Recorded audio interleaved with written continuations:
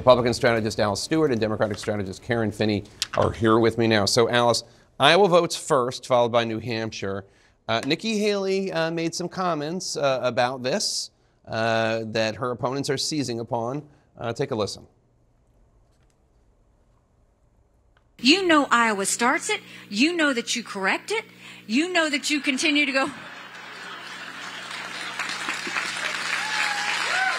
I think it was incredibly disrespectful to Iowans to say somehow their votes need to be, quote, corrected. I think she's trying to provide an excuse for her not doing well.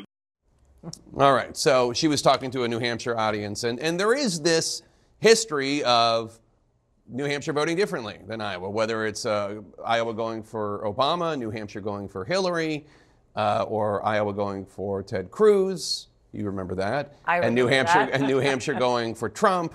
There is this history, but what do you make of it? Look, I think, you look at historically, Iowa generally, whoever wins the Iowa caucus doesn't necessarily mean they're going to be the nominee for the party and certainly in the general election.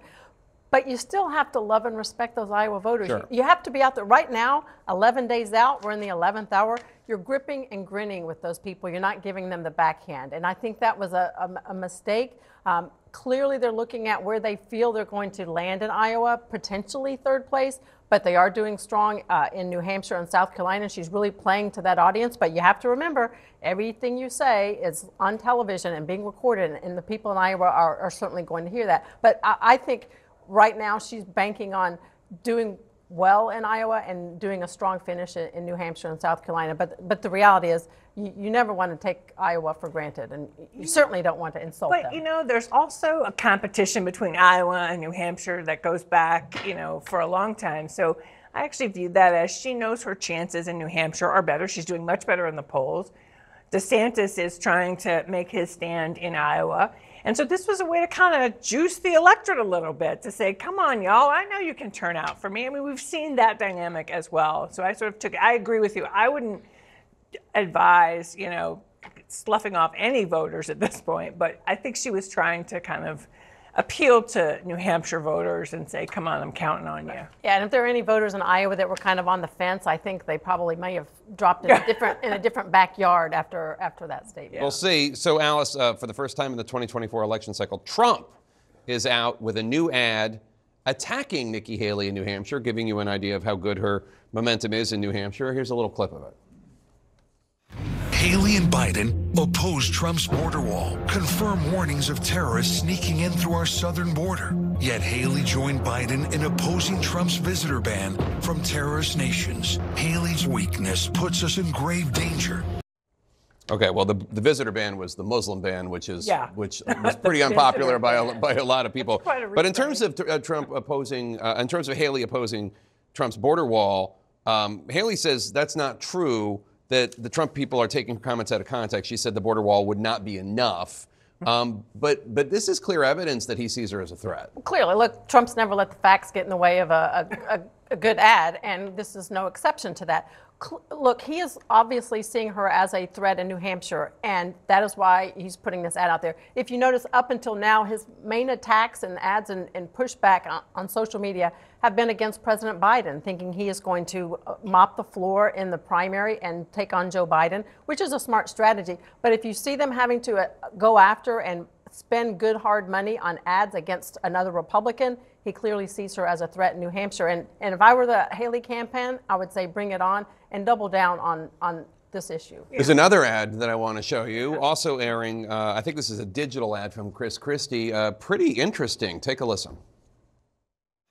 I have an admission to make.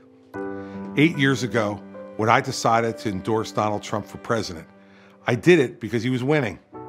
And I did it because I thought I could make him a better candidate and a better president.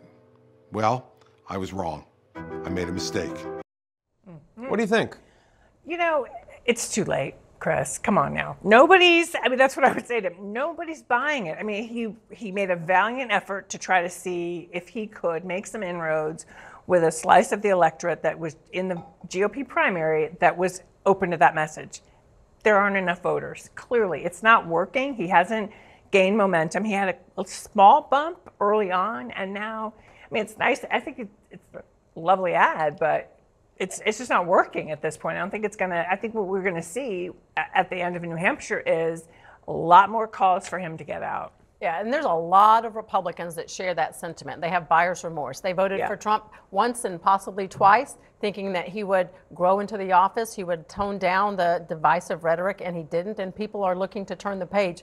I do think the best chance for people that share that sentiment with Governor Christie is let's find another candidate and the party writ large. One candidate, winnow the field after Iowa and New Hampshire, and let's have a good head-to-head competition between a non-Trump candidate and Donald Trump, and then we have a fighting fit. And who do you like, Haley? I'm for anyone that can take on Joe Biden and win, and I don't have a dog in this hunt in terms of who the non-Trump candidate should be, but if you're looking at head-to-heads against Biden, most of the polls show Nikki Haley has a better chance in a Yeah, and I think, again, we're seeing that, yes, many Republicans may feel that way, but that is not who is coming out to vote in the primary. Unless there's some, crazy thing happens in New Hampshire, so far it hasn't seemed that message has really caught on enough to motivate people. All right, Karen and Alice, thanks so much. Good to have you here.